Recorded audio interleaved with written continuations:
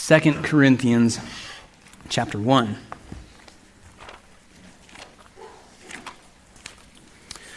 Let's read beginning in verse 1 down through verse 11. Paul, an apostle of Christ Jesus, by the will of God, and Timothy, our brother, to the church of God that is at Corinth, with all the saints who are in the whole of Achaia, grace to you and peace from God our Father and the Lord Jesus Christ. Blessed be the God and Father of our Lord Jesus Christ, the Father of mercies and God of all comfort, who comforts us in all our affliction, so that we may be able to comfort those who are in any affliction with the comfort with which we ourselves are comforted by God. For as we share abundantly in Christ's sufferings, so through Christ we share abundantly in comfort too. If we are afflicted, it is for your comfort and salvation. And if we are comforted, it is for your comfort, which you experience when you patiently endure the same sufferings that we suffer. Our hope for you is unshaken, for we know that as you share in our sufferings, you will also share in our comfort. For we do not want you to be unaware, brothers, of the affliction we experienced in Asia, for we were so utterly burdened beyond our strength that we despaired of life itself. Indeed, we felt that we had received the sentence of death, but that was to make us rely not on ourselves, but on God who raises the dead. He delivered us from such a deadly peril, and he will deliver us. On him we have set our hope that he will deliver us again. You also must help us by prayer, so that many will give thanks on our behalf for the blessing granted us through the prayers of many. Let's pray. Father, this is a joyful and a weighty passage. And as I prepared this week and as I read through it now, I am aware of so many people in our congregation that are hurting and suffering in various ways and forms. And I am confident that your word ministers to our hearts. And so I ask, Lord, that you would do that this morning, that you would bring to bear the word of God upon each and every one of our hearts, that we might know you and the comfort that you give. So guide my words, and may all of us, the words of our mouths and the meditations of our hearts be acceptable in your sight, O Lord. We pray this in the name of Jesus. Amen. As we read through that passage, I hope a couple of words maybe jumped out at you that would immediately give you a distinct sense of what this passage is about. Right? Repeated words like comfort, comforts, comforted, affliction, despair, suffering, hope, and deliverance. Immediately, those should have been like red lights in your mind as to this is what Paul is talking about. This is the theme of the passage. Over the past couple of weeks, I've been reading through 2 Corinthians in my personal time in the Word, and I've seen throughout this letter that it is largely about strength through weakness and comfort in affliction. It's very different from many of Paul's other letters. It's not as theological as, say, Romans. It's very pastoral in its nature.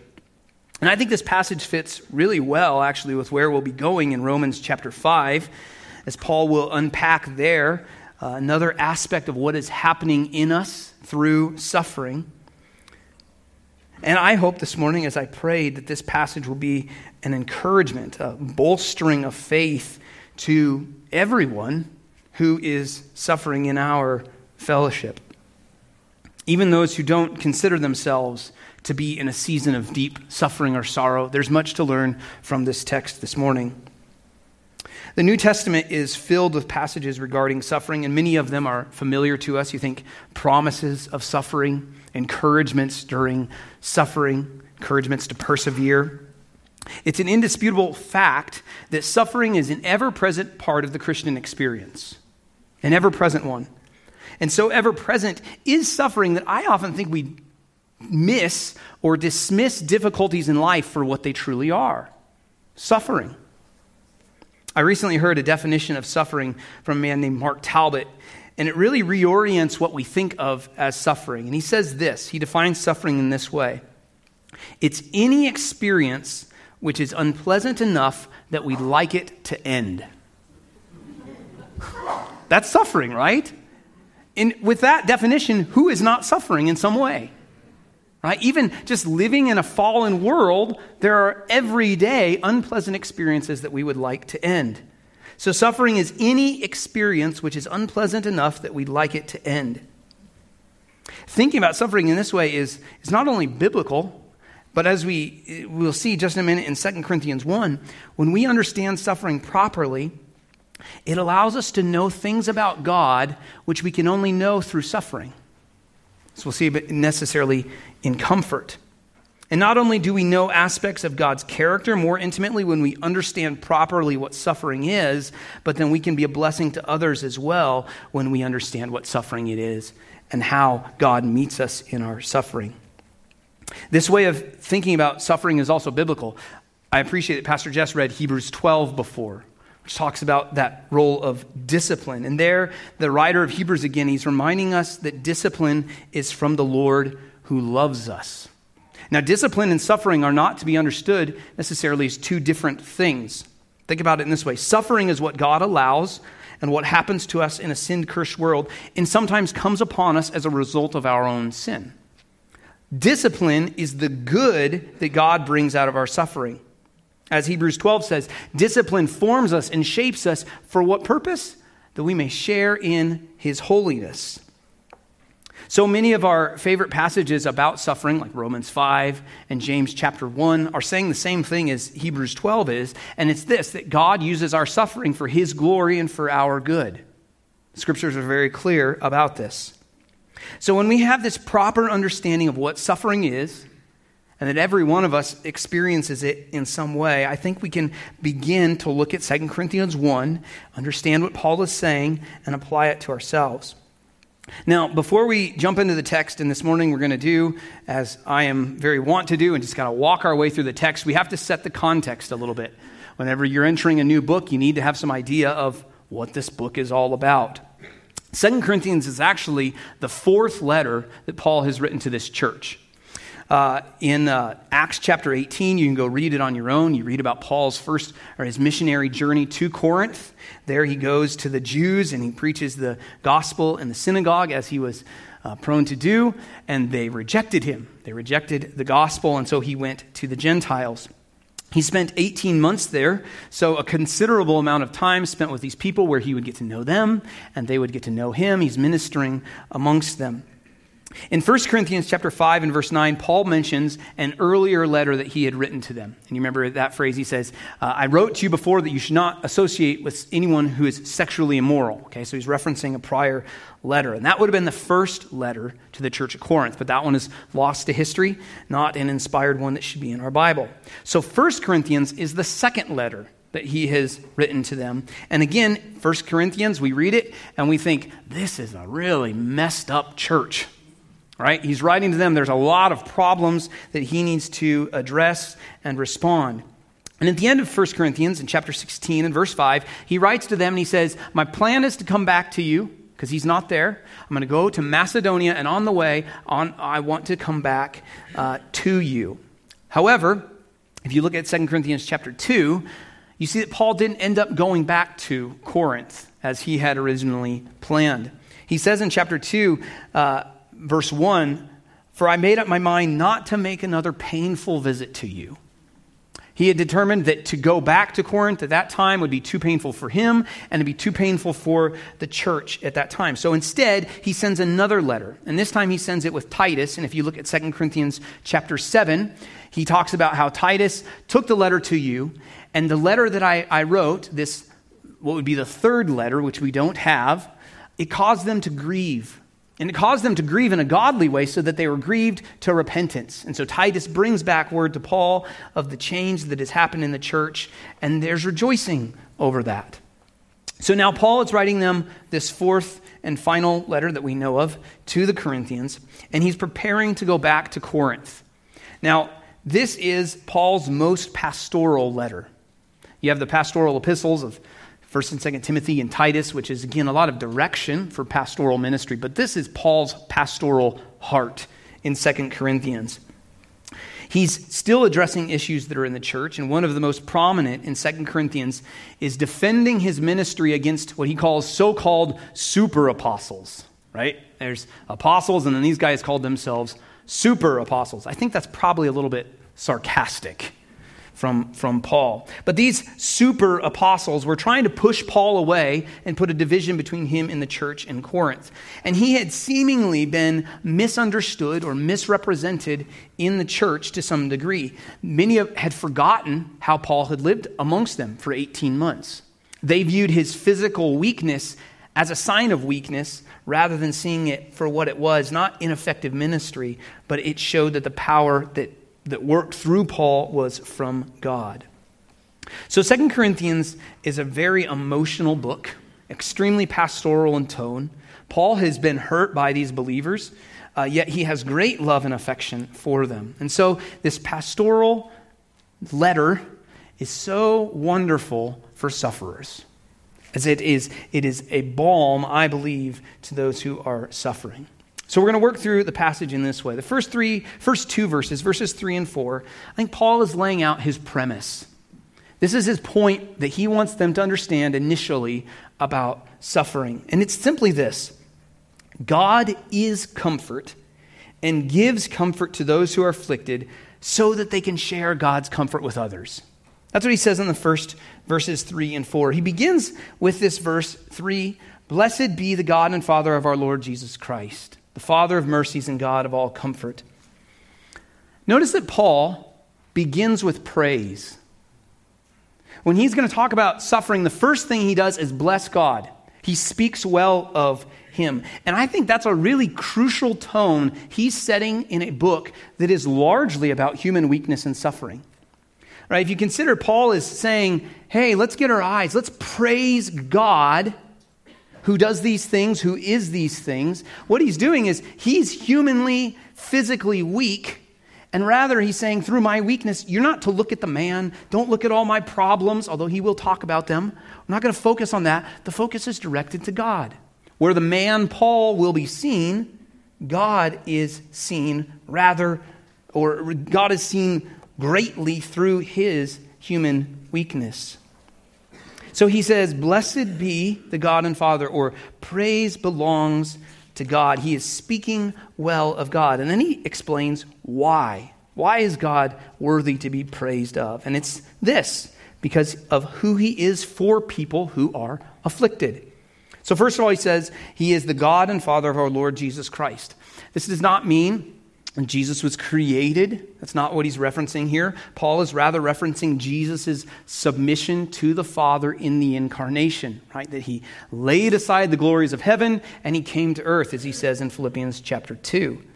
But then he has this wonderful phrase, the Father of mercies and God of all comfort. This is who God is. This is why he is to be praised, because he's the Father of mercies and he's the God of all comfort. So this shows us who God is towards us and what he is.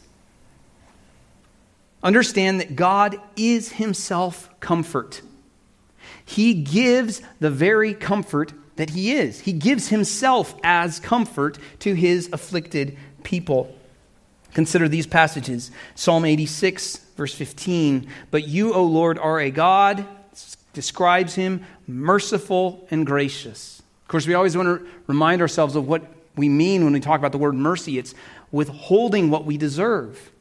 He's merciful and gracious. 2 Samuel 24 and verse 14, this is David towards the end of his reign. He's being judged for sinfully numbering the people. And there the Lord comes to him and says, because of your sin, you can either experience 3 years of famine, you can flee for 3 months from your enemies, or the Lord will bring 3 days of pestilence upon the people. And what's David's response? Then David said to Gad, I am in great distress. Let us fall into the hand of the Lord, for his mercy is great, but let me not fall into the hand of man.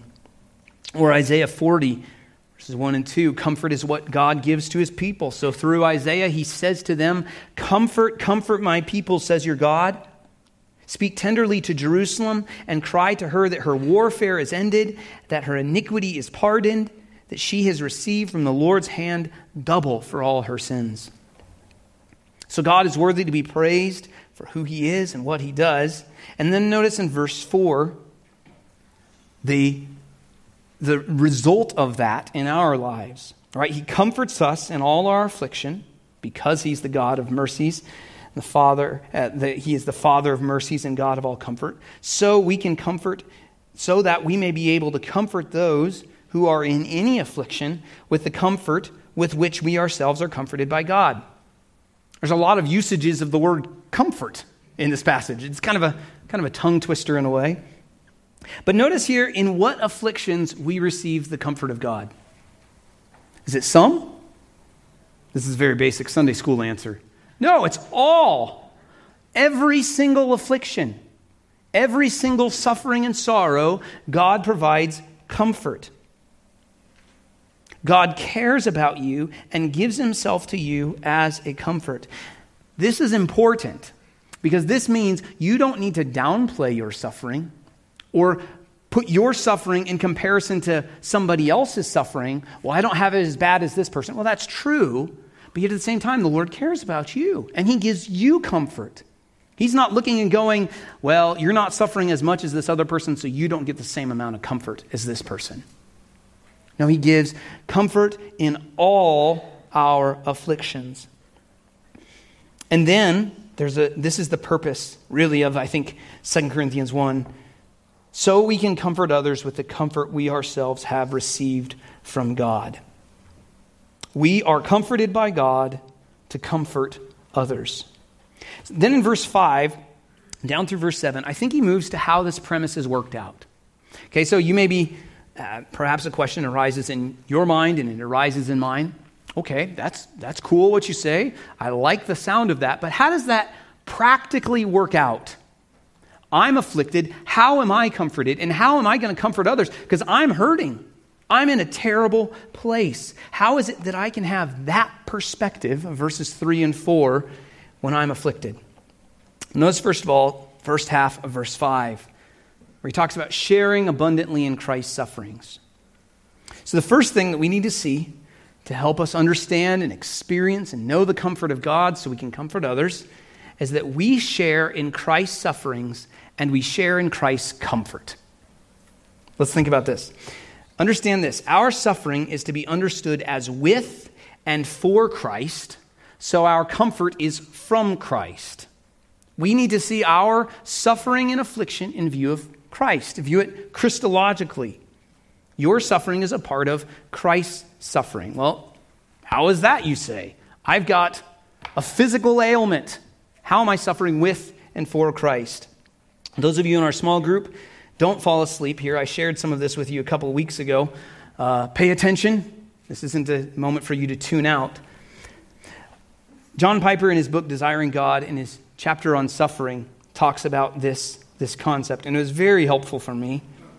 And the point he makes there is that all suffering is suffering with and for Christ because we are choosing to follow Jesus. And so every suffering that comes to us in that path of following Jesus is suffering with and for Christ. He says this, in choosing to follow Christ in the way he directs, we choose all that this path includes under his sovereign providence. So that means suffering of all kinds. Thus, all suffering that comes in the path of obedience is suffering with Christ and for Christ, whether it is cancer or conflict. He goes on, all experiences of suffering in the path of Christian obedience, whether from persecution or sickness or accident, have this in common. They threaten our faith in the goodness of God and tempt us to leave the path of obedience. Right? When you're suffering, one of the temptations that comes to you is, I got to get out of this in whatever way I can. I'm going to disobey God to get away from this uncomfortable thing. So he goes on to say, therefore, every triumph of faith and all perseverance and obedience are testimonies to the goodness of God and the preciousness of Christ, whether the enemy is sickness, Satan, sin, or sabotage. Right? So every affliction, every suffering, when we are walking that path, we're following Christ, we're tempted to leave that path because the affliction is great. Instead, we continue to follow Jesus. He keeps us persevering. This is suffering with and for Christ. I think it's a wonderful perspective on suffering. Suffering for Christ is not limited to simply persecution for being a Christian. Right? That's oftentimes what we think it is. I'm only suffering for Christ if somebody's trying to kill me when I'm sharing the gospel with them. That's not what suffering for Christ is only. Suffering for Christ is choosing all that comes to us in the path of following Christ. Look at 2 Corinthians 4, verse 11. I think Paul is saying this very thing there. There he says, "We who live are always being given over to death for Jesus' sake." And then if you look at verse 7 of chapter 4 as well. There, what is he talking about? He says, we're like jars of clay physically. And then in verse 16, he's going to say, our outer self is wasting away. Right? He's talking about physical affliction and suffering, the failing of his body. But yet in verse 11 there, he said, all of this is for whose sake? For Jesus' sake. All of this is for Jesus' sake. Our suffering as a Christian, no matter what it is suffering with and for Jesus. In Acts chapter 14, we find out that our afflictions are Christ's sufferings because it is through many tribulations that we must enter the kingdom of God. Right? You're not going to enter the kingdom of God apart from some form of suffering in your life. In Acts chapter 9, Jesus appears to Paul on the road to Damascus. And do you remember what Jesus says to him? He says, Saul, Saul, why are you persecuting me? Did he persecute the physical Christ? No, who did he persecute? The church. Right? So when the church is suffering, it's Jesus suffering. Christ identifies himself with his body. Colossians chapter 1, Paul talks about how his suffering is filling up what is lacking in Christ's afflictions. And by that, he means that our sharing in Christ's sufferings through our suffering can take the good news of the afflictions of Christ for sinners to those who've never heard of the afflictions of Christ that he suffered for sinners. So don't miss here in verse 5, the first half of it, that just as we share Christ's afflictions, so we share in his comfort. We're suffering with and for Christ when we suffer. But how is it that comfort comes to us? We'll look at the second half of verse 5 and into verse 6. Understand here that what Paul is saying is the afflictions he experiences are for the comfort of the Corinthians. Okay? Well, how can your suffering, Paul, another person's suffering, be for my comfort? Well, he says this because he understands what it means to be united with Christ. The doctrine of union with Christ is a wonderful doctrine which declares that we are in Christ. We are vitally connected to him.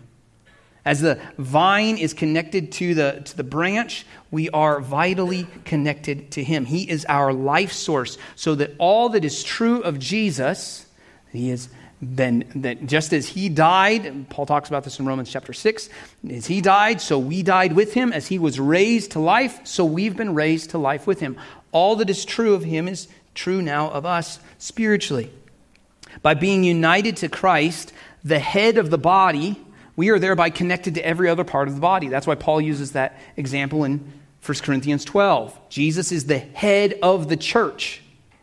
And then every other part that makes up the church, part of the body, is connected to the head and thereby connected to one another. So by virtue of our union with Christ, we are in his body. So then when other members of the body comfort us, we are being comforted by Christ. When you comfort a suffering brother or sister, an afflicted one, it's like Christ is comforting you. Because Paul is saying here, because he and the Corinthians are united together in Christ by faith, any comfort that he receives will overflow to them. You're going to be comforted with the comfort he is comforted with.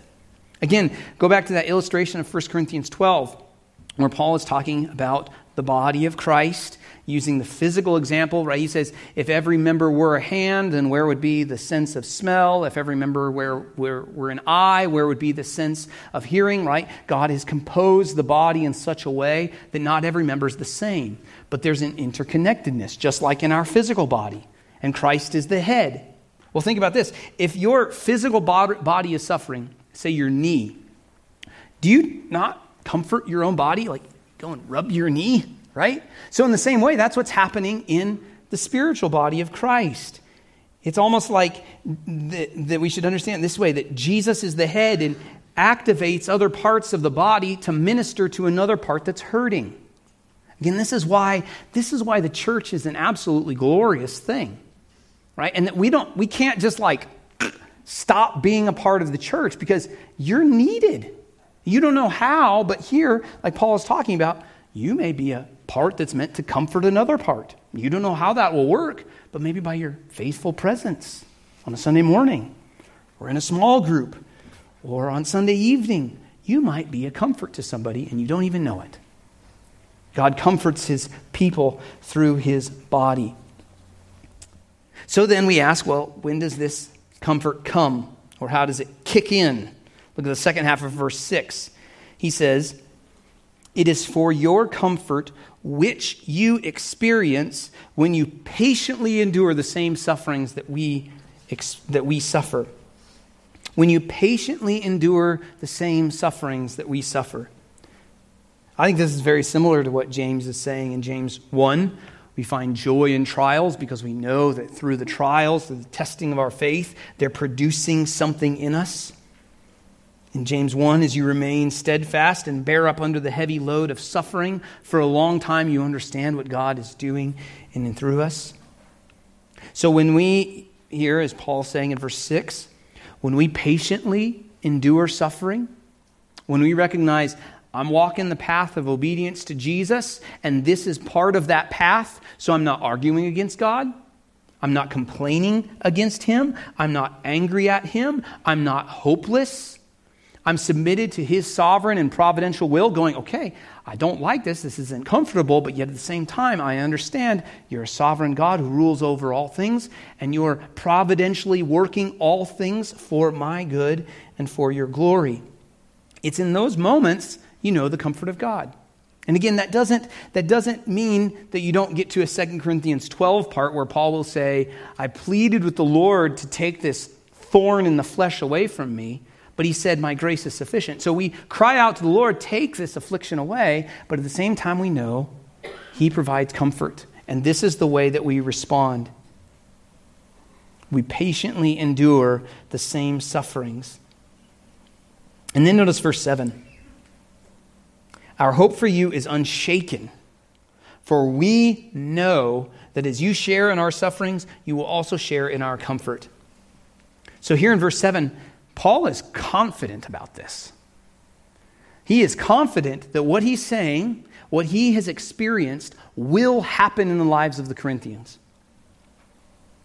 His hope is that confident, hope of course is confident expectation of future good. His hope for them in their sufferings is unshaken. Nothing's going to change what he has said. He's confident because he knows that they can and will experience the comfort of Christ. And he's confident of this because he himself has experienced it. He says, I've experienced this very thing. I know it will happen to you as well. I can guarantee it. Their suffering, the Corinthians, may be of a different kind and may be of a different degree, but yet the comfort still will come from God. Paul's confidence of their endurance and their experience of comfort is precisely because they are suffering. Dane Ortland, who wrote Gentle and Lowly, says that for the Christian, suffering is safe ground. For this is the path Christ walked, and in finding ourselves on that path, we know that we are not fair weather disciples. Right? A Christian who never suffers, oh boy, there's some questions to be asked there. But here, the assurance of suffering is a good place to be, and when we're in that place, we can know the comfort of Christ, certainly. So Paul, so far, he's laid out his premise that God comforts those in affliction, verses 3 and 4, and then he's shown how that works. More practically in verses 5 through 7 is God comforts the afflicted through his body so we can comfort others. The body of Christ ministers to itself. Now in these final verses, verses 8 through 10, Paul is going to give us more specific example of how this is taking place. Okay, so notice first of all in verse 8, first half of it, he says, "For we do not want you to be unaware, brothers, of the affliction we experienced in Asia." Notice what Paul doesn't want them to be unaware, or the idea is ignorant about. Affliction, their affliction. And he says it's in Asia, which is modern-day Turkey. But the thing that's really interesting about this is Paul doesn't give specifics. He doesn't say, we want you to be unaware of the affliction we experienced in Asia, where we were beaten and jailed and whipped and all of these various things. No, he just says we experienced afflictions. And then he's going to go on and describe what these things are. But I think it's also extremely important to note that he says he doesn't want you to be unaware of them. Why? He could have opened this letter in a different way. He could have just started in verse 12. "For our boast is this, the testimony of our conscience, that we behaved in the world." He could have jumped right into defending his ministry, but instead he wanted them to know about the afflictions he experienced. If the Corinthians are unaware of the affliction he went through, then they miss out on an opportunity to experience what Paul has just been describing. They're going to see how the Lord sustained Paul through very severe affliction, and that will be a comfort to them. Paul doesn't want them to miss out on this opportunity to experience the comfort of God and then to be the comfort themselves. In Paul's afflictions, he's already stated this, he's sharing Christ's sufferings. He is comforted by God. Therefore, his sharing with the Corinthians, his experience of suffering and his experience of comfort is for their comfort. They're comforted as they see how God has comforted him. So there's, I think, a principle here that we need to see. And it's this, that God uses his sustaining grace and the evidence of that in the life of one believer to encourage another and comfort another in their own afflictions. That's why the Bible is full of people's stories. We see people walking through things that we walk through, similar things. We identify with that and we go, well, God preserved them, he'll preserve me. He comforted them, he'll comfort me as well. And then he goes on in second half of verse 8 and verse 9 to describe the experience of the affliction. He doesn't describe it in detail, but he says, this is what it felt like. This was the experience that we had. And notice this progression. First of all, he says that they were utterly burdened beyond our strength. The idea here is weighed down far beyond what they were able to endure, capable of dealing with in their own strength. Utterly burdened beyond our strength. But this burden did something, right? It led them to despair of life itself. It gets worse, right? I'm so burdened, I'd rather die. I don't want to keep living. Death is more enviable than to continue to be burdened by this affliction which is beyond my strength. I can't do it. This word despair that he uses is a rare word in the New Testament, and it carries with it the idea of a completely unavailable option of escape. I can't get out. There's no way to get out of this, so I'm despairing. This affliction was so great that they were certain this was the end, right? They said, we felt that we had received the sentence of death. It's like they had been before a judge, and they said, you're guilty, and you are going to die. And they're sitting there in the jail cell just waiting for the executioner to come in, take them out, and behead them. That's the weight of this trial. They felt like convicted criminals just waiting to die. I do think, though, I want to just for a minute park on that word felt, which is interesting, right? Oftentimes in suffering and afflictions, we feel things. Paul feels things. Felt like he was going to die. But those feelings are not always reality, are they? It wasn't for Paul. He felt like he was going to die, but he didn't. It didn't come true. That doesn't diminish the very real experience and the difficulty, but it does reinforce the reality that our feelings have great power over us, and they can move us in one of two ways. Right? I feel like I'm going to die. I'm in a situation where there's no way out, so I've got two options. You can either move towards God or away from him. And Paul is moved he is moved towards God. Those feelings come upon him, and here is his response in the second half of verse 9. I feel like a death sentence has been passed over me. I have no way to get out, but that was to make us rely not on ourselves, but on God who raises the dead. I've got no way out. I've got no other hope. My only hope is God. The feeling of certain and coming death made them rely upon God. Notice as well, it's not general truths about God. It's specific truths, and it's specific to what they're feeling and fearing. They're afraid of dying, so what do they trust in? God who raises the dead. Right? This is like you need the Bible as ammunition in your suffering, right? So you have a response to the difficulties of life that's rooted in truth. As Paul is facing death head on, he relies on God who raises the dead. Even if Paul had died, does that truth go away?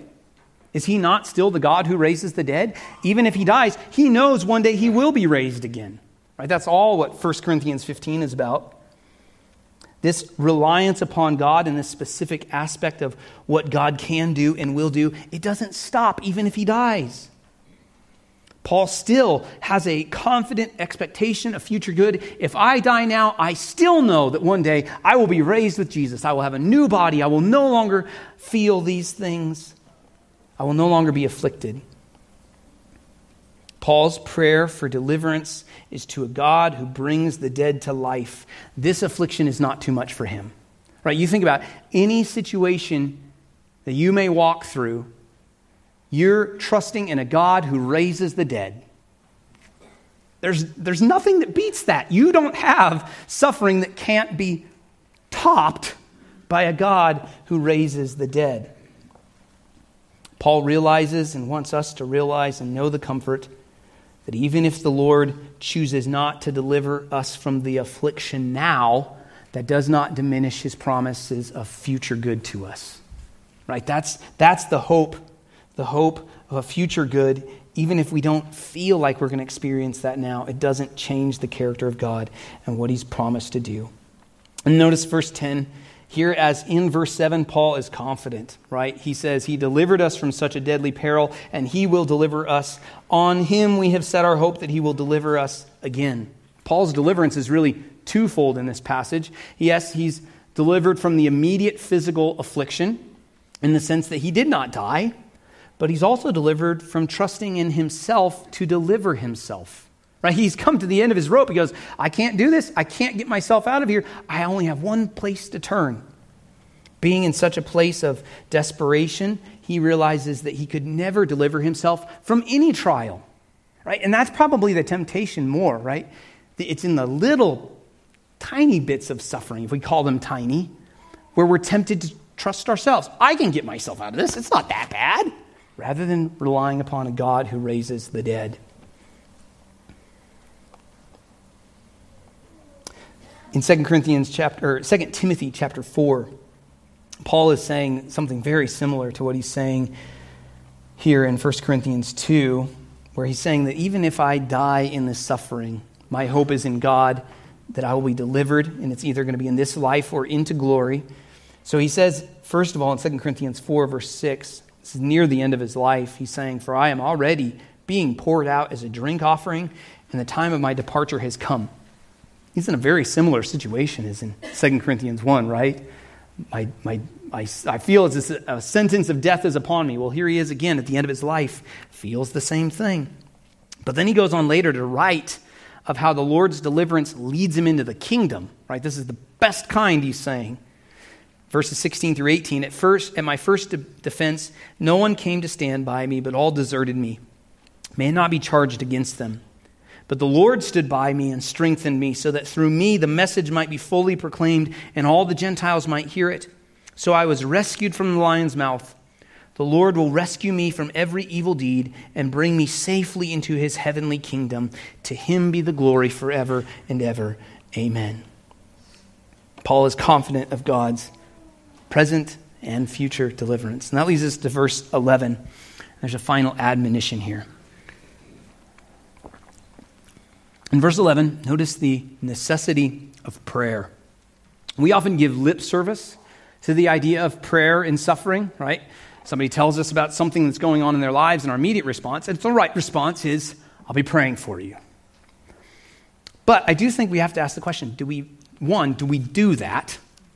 Do we actually follow up with that promise to do that? And two, do we believe that prayer is the means by which God may actually deliver someone from an affliction? Do we think it actually works? Or are we just like, oh, that's a Christian nicety. The Bible talks about prayer and suffering, so yeah, I'll do it, and maybe it'll work. Cross my fingers behind my back. How many of us actually think that prayer is the effective means by which God may deliver someone from their affliction? Paul tells the Corinthians in verse 11, you must help me by prayer. You must do it. Paul is confident that God comforts him, and he knows that God comforts and delivers through the means of his people praying, getting tongue-tied. He's confident of this fact. In prayer, we submit ourselves to the will of God and are confident that the God who raises the dead will bring deliverance, even if the deliverance looks differently than we would have expected. Right? Sometimes it might be different than we would have wanted, but does that mean it's not deliverance? No, it very much is. As God answers prayer, Paul says, many others will give thanks. And here I think he's referring to those who will be saved through the preaching of the gospel, right? The Corinthians pray for Paul. He's delivered from this affliction. He goes on to preach the gospel. Others are saved through that ministry, and they go, thank you, Corinthian church, for praying for Paul so that he might be delivered, so he could come here and preach the gospel, and we might be saved. Right? There's like a chain effect there that we don't even understand or see sometimes, right? That we pray, God acts, and then lots of other things happen. God was pleased to work through the means of prayer to deliver Paul from affliction so that others might hear the gospel and be saved. So God is a God of comfort, and he comforts us. He comforts us with Christ through his body. One of the primary means that he uses is prayer. So when you read verse 3, you could really conclude this passage as well. Praise be to our God, the Father of mercies and God of all comfort, who comforts us in all our affliction. Let's pray.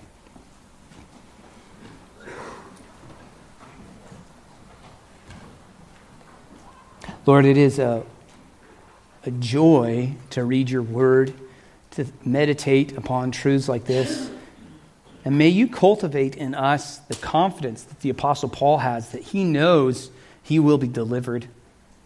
Even if the deliverance doesn't turn out the way we would ask, the deliverance that you bring in the midst of affliction is the best kind. It's the kind that we need. It's the kind that brings you glory. And so I pray, Lord, this morning that you would bring comfort through your word.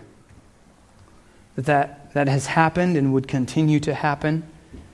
And that as each and every one of us faces various forms of suffering, all different kinds, that we would be comforted by you, and we know we will be. As we follow the path of Christ and we face affliction along it, may we not become angry at you. May we see this as from you in following you. This is your sovereignty, your providence. You've allowed this. And may we understand what you're doing in us and through us in the midst of it. We pray this all in Jesus' name. Amen.